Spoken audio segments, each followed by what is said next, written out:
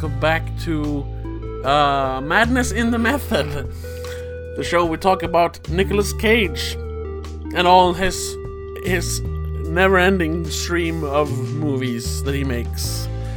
And today we're talking about another John Woo movie, right? Yes, it is. Yes. It is Wind Talkers, his second war movie in a row. My name is Tobias, and with me as always is my friend and trusted co-host, Christopher. See? I remembered this time. Hello, everyone. Almost forgot, but I did. But yeah, we're talking about Wind Talkers. It's I hadn't seen it before. I'd seen like one scene, I realized, as I was watching it. So, it was quite an experience, I suppose. Yeah. But had you seen it before? No, I had not seen it. I had not heard of it. I knew nothing about this movie. Except that I knew the poster, so I knew it was a war movie.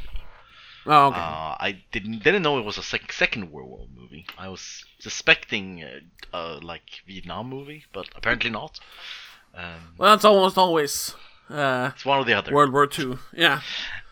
Especially around this time, since it's in the wake of Saving Private Ryan. Yeah. So last week we talked about the Captain Corelli's mandolin. Yeah. And I talked about that I was very happy about that movie because it was not what war movies usually are. Yeah. And this movie is exactly what I was glad the other movie wasn't. Yeah, it's a generic as hell war movie. Yeah, there is. Oh. I would hazard to say there is nothing noteworthy at all of this movie. Yeah, not really. They try to do it about these special code talkers, but that doesn't really have a lot to do with the movie. Yeah. It is horrifically like middle of the road. It's so boring. And it's interesting that it is so boring because you just see that a lot of money has been spent making this movie. There's a lot of explosions and people dying and things happening and a lot of extras. There's just a lot of everything, but nothing is really interesting. But that's kind of the thing also, that so much of this movie is spent on like action. We barely have a story. Yeah. It's all just this I don't know, this troop or squadron, or I don't know how many people they are. They have to go to Saipan to basically defeat the Japanese soldiers on that island. Yeah, and as they That's say, the story. which is just weird that they even just say in that way, because this is a very America hoorah movie, and they say, we're invading their home, we're taking their home from them. It's like, well, that doesn't... Are you the baddies? What's going on? Well, it's after... what's it called? Pearl Harbor. Yeah, so. Sure, in context, but it's such weird... It was a very unprovoked attack, so, Yeah. I can't blame America for attacking Japan. Yeah, but it's just so weird in this movie, because we didn't see anything of Pearl Harbor or any context in this movie. It just comes up very weird. And they do say it that way. This is their home, but we're gonna fucking take it! Yeah, it's just the way they're saying it in the movie. It's just, wait, hey, are you... Hang on. It's weird. Yeah. It's a very weird movie. Weird movie. And like I said, boring, because all the action is pretty similar. It's the same over and over again. Yeah. And even though it's shot like an action movie instead of like this, it's not like a dramatic, it's not like Saving Private Ryan where it's all like gritty and realistic. No, people are jumping and they're like, there's swords and knives, and you see what's his name? Oh no. Nicolas Cage? No. What the hell? The other guy, Christian Slater. Oh, you right. see him do a bunch of cowboy roles, just like he did in the other John Woo movie he was in. It's called Broken Arrow. Yeah. He likes to do with cowboy roles, and it's just like it's shot more like an action movie, which makes the violence less effective as like as violence in war movies. You usually try to depict like how horrible it is, and here it just feels like fuck yeah. Yeah, It's shot the wrong way yeah, and it's for the most part. and there's a lot of small details that really sort of destroys the action. Like the music is so weird in this movie. I don't know if you even notice it. I noticed it here and there. I didn't really think about The it. music sort of felt like taken straight from a 50s horror movie. Okay, oh no, I didn't. It was think very about it. instrumental and very like, yeah, I don't know, weird. I just didn't. It didn't work. It didn't feel like the movie. How do you say it? It's you didn't get engaged at all. You didn't get the blood pumping. You didn't feel anything in the movie. Yeah, sure. It's just, yeah, I don't know. It didn't work. No, it just didn't work. And No, I agree. I agree with that definitely. and Nicolas Cage was just sort of sleepwalking through the movie, not really Yes. doing anything. No, this is one of those movies where it doesn't really feel like he's giving it his all. Yeah. And I was actually wondering, and I guess we could have talked about this earlier, in this stage of his career, but I didn't really think about it until now. And it's like, because in his earlier movies, like 90% of them, I mean, movies before leaving Las Vegas when he was still like up and coming, you understood why he chose that movie. It was either a specific director or it was a specific kind of movie. It was always like almost always you're like, I get it. I get why he picked this. But now in this stage of his career, like in the beginning you understand like he gets to do the big Hollywood action movie. And he did that a couple of times, and then he did something a little bit different with the what's it called, The Family Man. But at this point, especially right after Captain Curtis Manlin, he does another war movie. And I guess maybe it's like, oh well, it's John Woo. Maybe he enjoyed working with John Woo, but it doesn't seem like it because, like you said, it feels like he's kind of sleepwalking his way through it. And I'm just wondering, why did he choose to make this movie?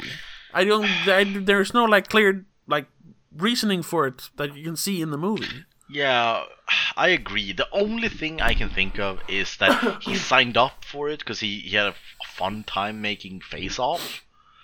And then it just didn't work. That he just realized during production that, this wasn't fun. Yeah, that's the only thing I can think of as well. Yeah. But it feels like that should have been obvious because there's one thing to shoot action movies and there's one thing to shoot war movies. They're very different. Yeah. And John Woo shoots good action. But he doesn't, like, after watching this, he doesn't shoot war movies well. I've seen one other, like, big spectacle war movie that he shot many years later called The Battle at Red Cliff, I think it's called. It's Okay, I haven't heard of that one. No, it's, do you know the video game series Dynasty Warriors? Yeah. Yeah, it's based on one of the actual battles from that real world war, or whatever you want to call it. Era, and he's better at it because it's later. He's done even more movies. He's done similar movies, but it's still like it still feels more like an action movie than a war epic. Yeah. So I don't think that's his forte. I guess Nicolas Cage couldn't know that at that time, but yeah. So I guess I'm looking at it with hindsight is 2020, but still. It feels like a weird choice for John Woo to make a dramatic war movie. Yeah, very.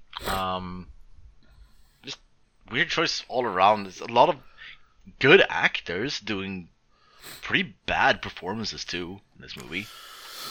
Yeah, no one sticks out No. as like good. And we have like Mark Ruffalo, Peter Stormare. We have Slater. Nicolas Cage, and what is she called? She's not barely in the movie, but Oh yeah, Francis O'Connor. yeah.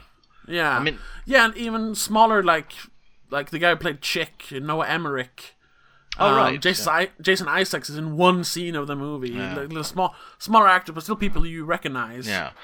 And no one is particularly interesting No. at all, really. And it's just, how did this happen?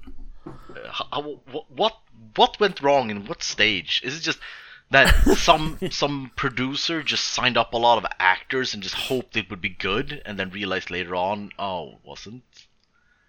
Or what happened? I don't know. I don't know. I have no idea. Yeah. Like I didn't do any research on this one because I watched it and I was like, ugh, I kind of like try to forget about it. Yeah.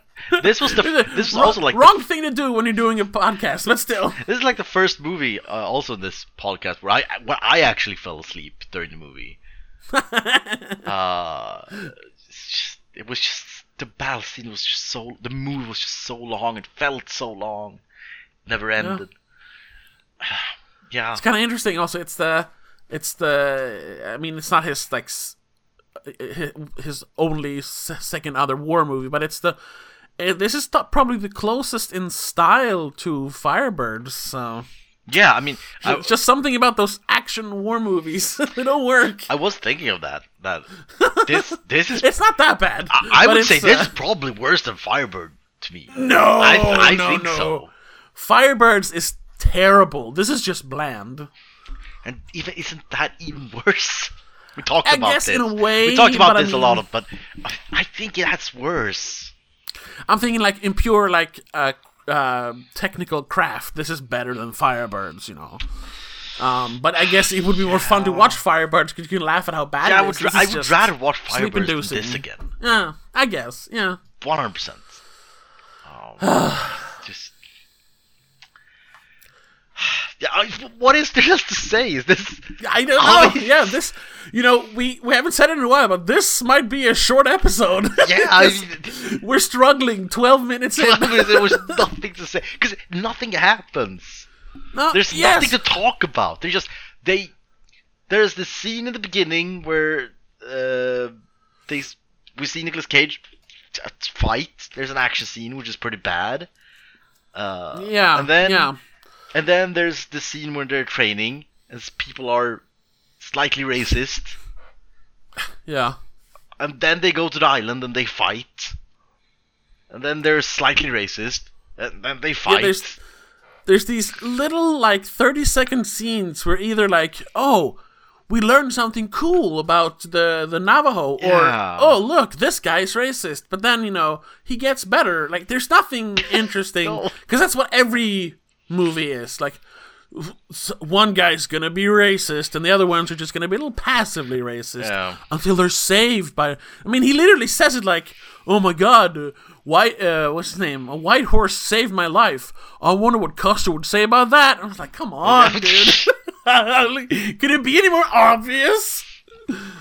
Yeah, It's terrible. it's just terrible. That aspect, like the script, is terrible. Yeah, the script is terrible. The music is terrible. The acting is fine, I guess. The direction is passable. Passable. The action is fine. The rest is yeah. Yeah, but it's for What? some reason not even the action. I couldn't get into it. I don't know if it was the subject matter of the all the actual racism. Fine, sure, it is historically accurate, but it doesn't make me root for them when they're just being racist all the time. Yeah. So maybe that, and maybe it's this extreme bloodthirst from the Americans, where they seem like super savage, and that they point out that they're attacking an island of people and it's their home. I don't know. All of that context maybe not be enjoying the action, and action didn't look cool. It just looked kind of horrible most of the time. And the whole message gets confused when, in any other movie like this, like Flags of Our Fathers or Letters from Iwo Jima, it's the whole thing like, yeah, we hate the Japanese for what they did, but I mean, we're not fighting the Japanese, we're fighting people who are just as scared as we are, and the whole thing. And then you have that scene where they talk to the little girl, and like, these are just people, they're not evil. But it gets mixed up when the same message, this like message of tolerance, is also portrayed in the American crew, since you have the two Navajo people. So it's just like racism bad twice, so none of the stories gets enough attention to like feel fleshed out enough. Yeah, and directly after that, an action scene starts, and they just scream, "Kill the Japs! I have to kill them all!" And it's just... when the guy, the scene where the Yahtzee, Ben Yahtzee, I don't know if you noticed that the guy's called Ben Yahtzee. Yeah. The guy from Yeah, okay. The YouTube guy. When he's like washing himself in the lake, and then the one racist, like real racist soldiers like, "Oh, you kind of look like a Jap without the clothes." And it's just like, yeah, but they're from different countries. It's very like, I guess, racists are dumb, so like he doesn't care, but it's still like, they don't even look that much alike. But whatever. That whole scene where he says, "Oh, you look like a Jap," and then later in the movie, he literally says like, "Oh, I do look like them, so I can disguise myself as one of them." It's like, all right, I don't know, what message are you sending here? I guess we kind of do look all the same. Okay. Just, yeah, it gets very confused. Yeah. They're trying to do some like, they're trying to do something, but it just does not work. Yeah, I think the message gets muddled very I think muddled. that's the best description of this movie. It should be the tagline. They try to do something. Yeah. And it's just... I mean, even now, I'm looking at the poster. even the tagline is terrible. Because there's no, like, a tagline should be, like, witty or have something to say about the movie. Here, the tagline is literally a quote from the movie that just says, "The Navajo has the code. Protect the code at all costs." Yeah. I guess it's the whole thing, like, yeah, protect the code, not the Navajo. Yeah. The whole thing, like, you have to kill them if they get captured. Yeah. But it's still... And also, why is the movie called Wind Talkers? Yeah, they never mention it. They call them code talkers all the time. What? They never mention that wind talker is like code for code talker. What the fuck is a wind talker? Yeah, exactly. Oh, yeah. It's a mess, this movie. It's a mess, definitely.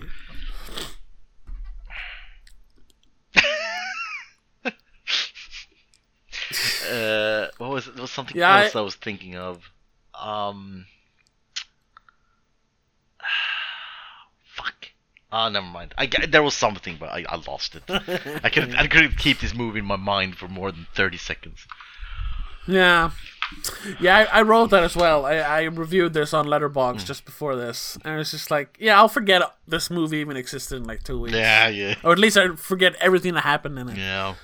Because there's nothing memorable about it. There should have been more than just 2 Navajo characters as well. Yeah. Right, that was what I was thinking. Nicolas Cage character. The fuck is that going on? It's just, we have this guy who he went through something where all his friends, I guess, died. And it's not off screen technically, but it's almost off screen because we don't know anything's going on in that scene. Yeah, we don't know those characters. Yeah. We know, oh, that's Nicolas Cage. I guess this scene is important. I don't know. It would almost be better if they were just voices in his head. Yeah. And so we have this guy, and then he gets this job, and he can't hear, which they just sort of drop, It's a big plot point in the beginning that he can't hear. He's not good enough to fight. He has to cheat on the hearing exam to get into the fighting. Then they sort of drop that. Except that he looks really... a little pained sometimes and takes some pills, and that's just it. Yeah. And so we have that thing, and he has his trauma and his things, and he, for some reason, doesn't want to protect Navajos. I guess he just wants to kill people and not protect people. I guess it's to show that he's angry. Yeah, and then he has this sort of love story that we also just drop. Is there, lingering in the background, but it has no bearing on the entire story at all. Yeah, because they kind of rush through it in the beginning, and then she's never in the movie again, except for like a couple of voiceover scenes. He gets the letters, then he just, I'm not gonna read the letters. Why?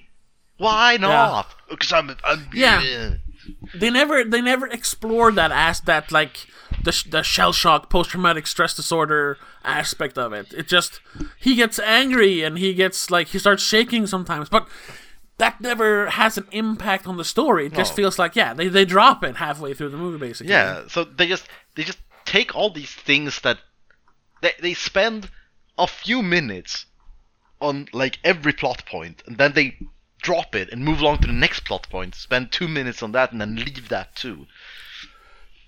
Yeah. And these things with the Navajos where they do these rituals before battle, and so, that's weird. Never talk about that again. And then Slater and Whitehorse, they sort of play music together. Never do that again. It's just, why? Why is these things in the movie? What's going on? It's like they had a script. I don't know if like it was. There is. I was thinking like how if this was like edited down and it was better.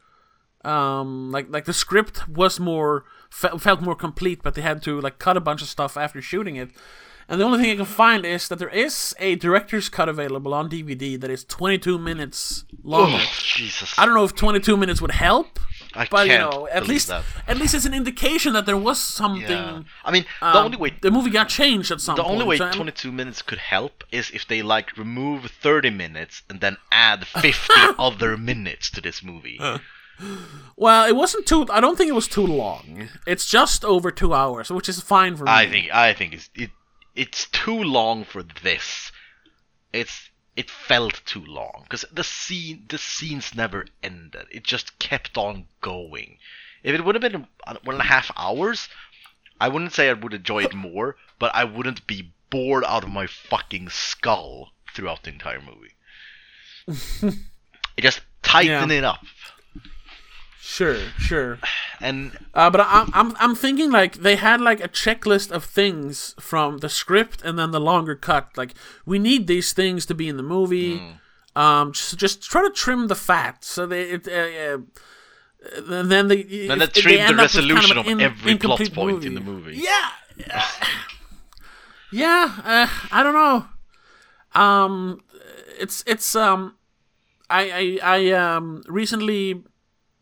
Well, I didn't recently watch it, but I recently talked with another friend, like just briefly about Shadow of the Vampire. You know, the behind-the-scenes movie about Nosferatu. Yeah. Coincidentally, that was produced by Nicolas Cage. So, and that's another movie that feels like it was like you can almost feel that there are scenes missing from that movie, especially towards the end. I'm not saying there's a connection here. I just thought of it because it was a thing I thought of like this week. And I'm wondering if this is a similar situation, like for like producers wanted it to be shorter, or they had to cut stuff for the censors or something, and things were just cut out that made this movie make less sense. I get that feeling. So what I have read about the movie, and I am not ready to check out the director's cut, but what I've seen is, what I've heard is I'm reading now.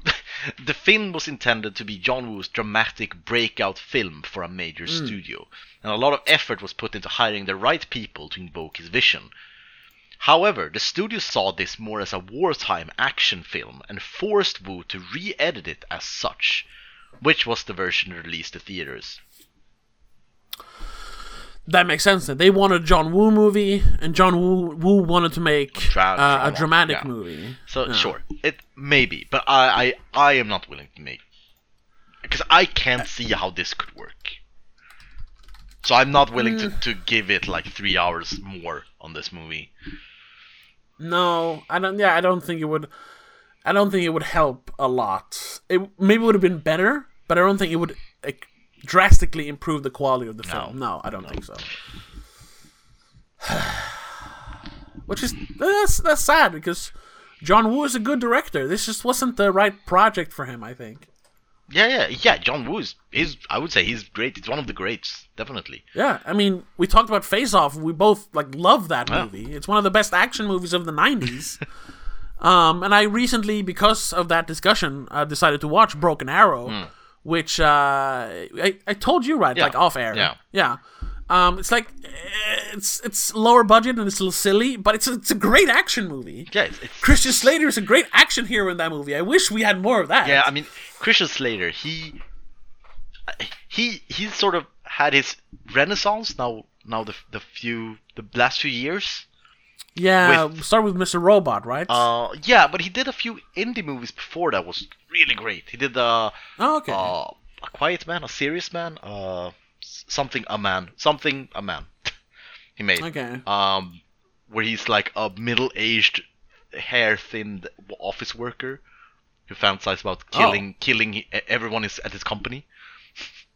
And it's a fucking great movie. But yeah, so he made a lot of small indie movies where it's like, he's not just an action hero. He's actually a great character actor too. And then Mr. Robot came along.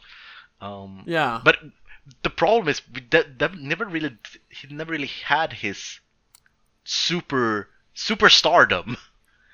No, yeah, exactly. He's sort of considered one of the old action stars, but he never was an action star. He did a few action movies, but he should have been an action star because he's fun as he should. Yeah, he should have been. Like I said, in Broken Arrow, he's great. His fucking cowboy roles in this movie is great. He should have been a big 90s action star. Yeah. I don't know why he wasn't. Yeah. But because I only recognize him from smaller parts in early 2000s movies. Yeah. And then what's it called? Heathers. That's about it. True Romance. I don't know what he did. True Romance, right? But I'm not a fan of True Romance. That's the thing. I don't like True Romance. He Was a Quiet Man is the movie I was talking about. Oh, okay. Check it out. It's a really great movie. Yeah. Oh, He Was a Quiet Man. Yeah, there it is. Oh yeah. Okay, I've seen the poster, but I've never watched the movie. Yeah. Okay. That's the biggest detriment to this movie. It shows Christian Slater's pretty good. He should have been in more stuff. Yeah, Christian Slater. More big stuff. I think Christian Slater. I think he is actually pretty good in this movie. Yeah, he's the only good part of the movie. His character is he should have more been interesting the in a main way. Character. Yeah, exactly. Because he's more he's kind of almost feels like he's a little bit happy-go-lucky in the beginning, and he's more accepting of the Navajo guys. So it would be more fun to see how war affected him during the movie instead of having Nicolas Cage's character who's already affected by the war. Yeah, Nicolas Cage. His character is kind of it's already set in stone when the movie starts, and he doesn't change that much. Yeah, Nicolas Cage's character. There's nowhere for his character to go, really. Yeah, not really. Yeah. And it would have been more interesting to, as you said, follow Christian Slater going from happy-go-lucky to sort of Nicolas Cage's character. Have that. And have Nicolas Cage's character on the sideline, sort of. It would have been more interesting. I don't know if it would have been good, but no, but it would have been better at least. Yeah, sort of like Ben Yazzie. What's the guy's name who played Ben Yazzie? Adam Beach. Sort of like his character. He's kind of innocent in the beginning, but then he becomes this bitter, embattled guy who just starts fucking killing all the Japs in the end. Yeah. That comes too late in the movie, though. His change. Yeah, and it's pretty weird. I think his change is because it's one of those moments where the acting should speak for itself. That you can see in his eyes that he has changed, but you don't really get that. No, there's a bunch of him like just being mean to Nicolas Cage instead. Yeah, and just screaming, and it's this.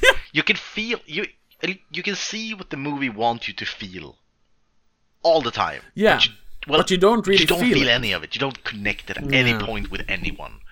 And you can read the scene and say, oh, okay, now we should feel that he is angry and he has given up and he's taking his revenge just like Nicolas Cage did and has done throughout the movie. But I don't feel it at all. It's just, okay, cool. No.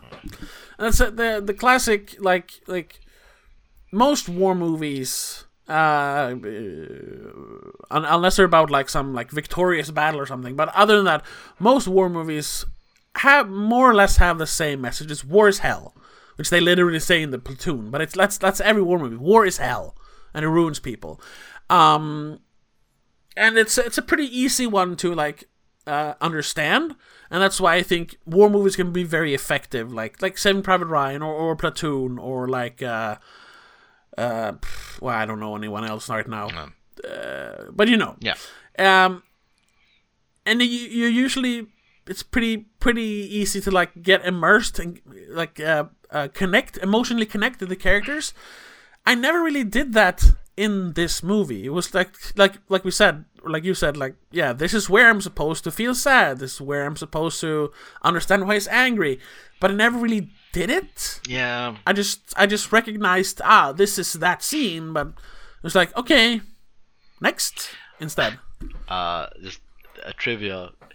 Nicolas Cage actually learned to speak Navajo fluently for this part, despite the fact that his character in the film does not.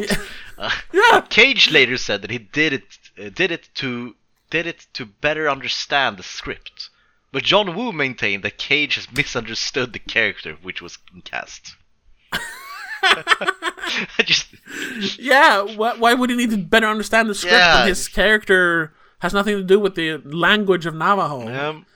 It'd be better if you learned about the culture, maybe, but don't have to learn the. No, that's cool though. Of course he did. Of course he did. Yeah. But it does sort of feel on point that in this movie that Nicolas Cage just misunderstood his entire character, and that's why we have this sort of weird performance from him, because he doesn't bring the Cage energy at all. No, not at all. Even when like screaming and shooting and being this super energetic guy, it's not the Cage energy. It's just fake energy in a way. Yeah, no, yeah, this one, it really feels like he's phoning it in. Yeah. It's like this, oh, now I'm going to scream. Yeah, a little bit. There's like one scene where you get that you know, that Nicolas Cage thing that he does, that when he's drunk and walking around the graves. But yeah, it doesn't connect. It feels forced. Yeah, which it shouldn't do. It should feel natural coming from him, and it doesn't at all. That's as we talked about a lot about that. That's sort of his biggest strength. That no matter how weird the character is, it always feels natural from him. Mm-hmm. Feels like, yeah. Here it didn't. Yeah, and again, Firebirds is the other movie that happened. Where just it doesn't feel like he cares, and it's you don't feel it. I'm just looking at the scores of the movies we made, and so it is only Firebirds, because Deadfall also has a bad score, but you buy his energy in that movie. It's just that he's great. Yeah, it's just the rest of the movie that's the problem. Yeah, we gave that like what, 4 or something? Oh no, 2 and 3. Oh, 2 and 3. Okay, sure. But I mean, without Nicolas Cage, that would have been like a 0. Because that movie is so boring. Yeah, and so I think Firebird is the only other movie where you don't buy you don't get that energy. I don't know if you can remember any other. I can, but I don't know if I should mention it because it's the last episode. Oh, Gone in 60 Seconds kind of feel like he was sleepwalking as well. yeah, that's fair. That's fair. If for anyone wondering what I mean is, my computer crashed during the editing of that episode, so the audio does not exist anymore, at least not my audio. But at some point in the future, we may record that episode again. Just maybe. I had to let that one go. Well, it's a lost episode. Yeah, but yeah, you're right. That's the other time when he's sort of you don't get the energy. No, not really. And I'm not saying the energy is always something you want or need. Looking sure. at you, Moonstruck.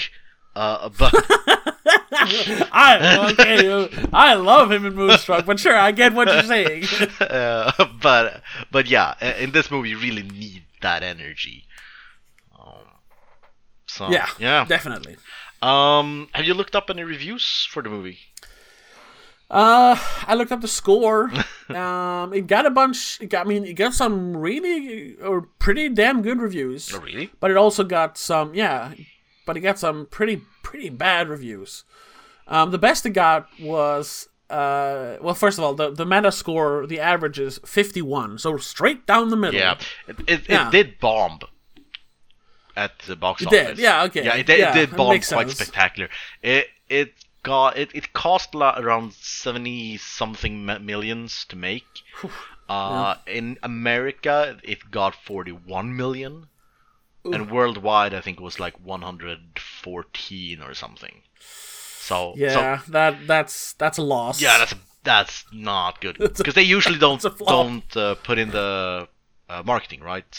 Yeah, exactly. Yeah. So you can easily double 70. Yeah, so it's probably closer to 150. Yeah, so they probably didn't even make their money back on this movie. No, this was a loss probably.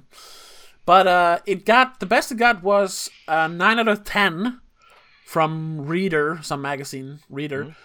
Jonathan Rosenbaum said, despite some of the sentimentality that is also Woo's stock in trade, I was moved and absorbed throughout. And I'm like, what movie did you watch? Here's it got an 88 or 8.8 out of 10 from Chicago Tribune. It's the best new battle film since Black Hawk Down. A movie it surpasses in sheer feeling and bravura style. I'm sorry, if not in nightmarish panic and suspense. Yeah. What are you smoking? Black Hawk Down is amazing. This is trash compared to Black Hawk Down. That's actually a good war movie. Yeah, that's a great war movie. And I don't really like war movies. Yeah. And then some, middle of the road stuff, a bunch of 6s and 5s, and then the really bad ones here is from the Christian Science Monitor. Gave it a 2.5 out of 10. Says, this is a great subject for a movie. Yeah, sure. But Hollywood has squandered the opportunity, using it as a prop for warmed-over melodrama and the kind of choreographed mayhem that director John Woo has built his career on. Yeah, exactly. He's not right for the role, or the directing role. It's become all about the action instead of the tragedy. And then the worst one is a 2 out of 10 from the Wall Street Journal. Joe Morgenstern says, the Navajo must have sent much more crucial messages at much higher levels during the war, but you never know it from this movie. Wind Talkers is practically all action and no talk. Yeah. Exactly. So the user reviews is very scattered. There are 1s, there are 6s, there are 8s. It's all over the place. So there's doesn't seem like a consensus at all. Very up and down. Overall, it's like 6.1 God, I think. But I did find 2 interesting reviews. One review is a review of the director's cut, or well, a person who's seen both cuts. Okay. And he says, or she says, main advantages of the director's cut are more fleshed out characters. You get more background on all main characters, including the 2 Navajo code talkers. I felt more involved as a result. The code talker part of the story is served better, but still not enough. And it also says it has more uncut battle scenes. Wu really shows his talent there, with the raw yet beautiful shot war action. You get the sense that you're in the middle of the action. I was particularly interested in if I was particularly interested if a scene was put back in where a US soldier takes a golden tooth from a Japanese corpse. This scene is described in several documentaries about censorship by the US Army. Not completely surprisingly, this scene is also absent in the director's cut. So that was pretty interesting. And then I found that was an 8 out of 10. I think that's for the director's cut. I think. And then there's a 6 out of 10.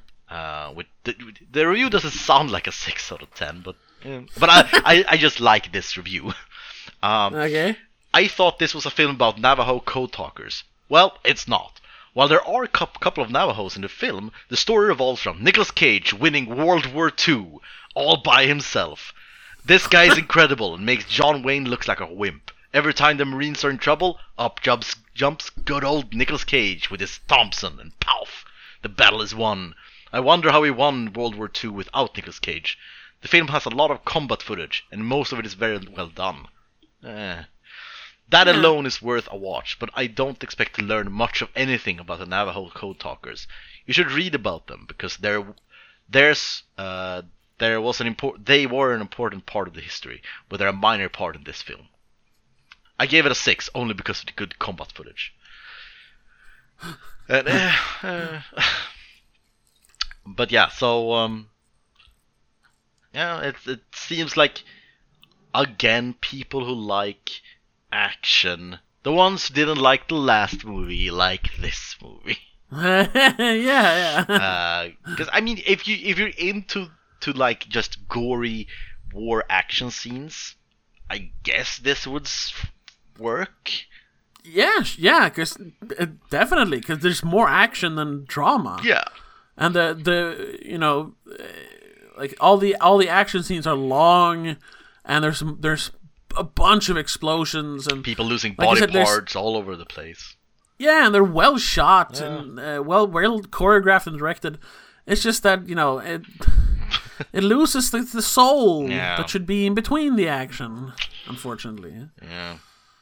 So another reason maybe why this movie did so bad in the box office, it was released on the same day as Scooby-Doo and The Bourne Identity. Yeah, both better movies than this. Yeah, and both were box office hits. So I think people went to either of those instead. Which is, you know, it's good, I guess, that they went and saw Bourne Identity, because that's actually a good movie. And while I do enjoy the live-action Scooby-Doo, especially the first one, it's the kind of movie that they should have skipped making. But you know what? At least it's more fun than this one. So just one last trivia for the Swedish audience. Oh yeah. Mikael Persbrandt auditioned for Peter Stormare's part in this movie. Yeah, which is weird, because he was like, Peter Stormare at this point was like a recognizable name in Hollywood. Yeah. Mikael Persbrandt is still not really all a recognized name in Hollywood. Exactly. He tried a few years ago, and it didn't really go anywhere, unfortunately, because he's a good actor. Yeah. He plays the big shapeshifter guy in the Hobbit movies, the second Hobbit movie, whatever that character's called. Yeah, and but his scene was like severely cut down. He's in the director's cut a lot more. And the same thing a few years after that, he was in the Charlie Hunnam King Arthur movie, where he plays like a Viking guy that they talk to.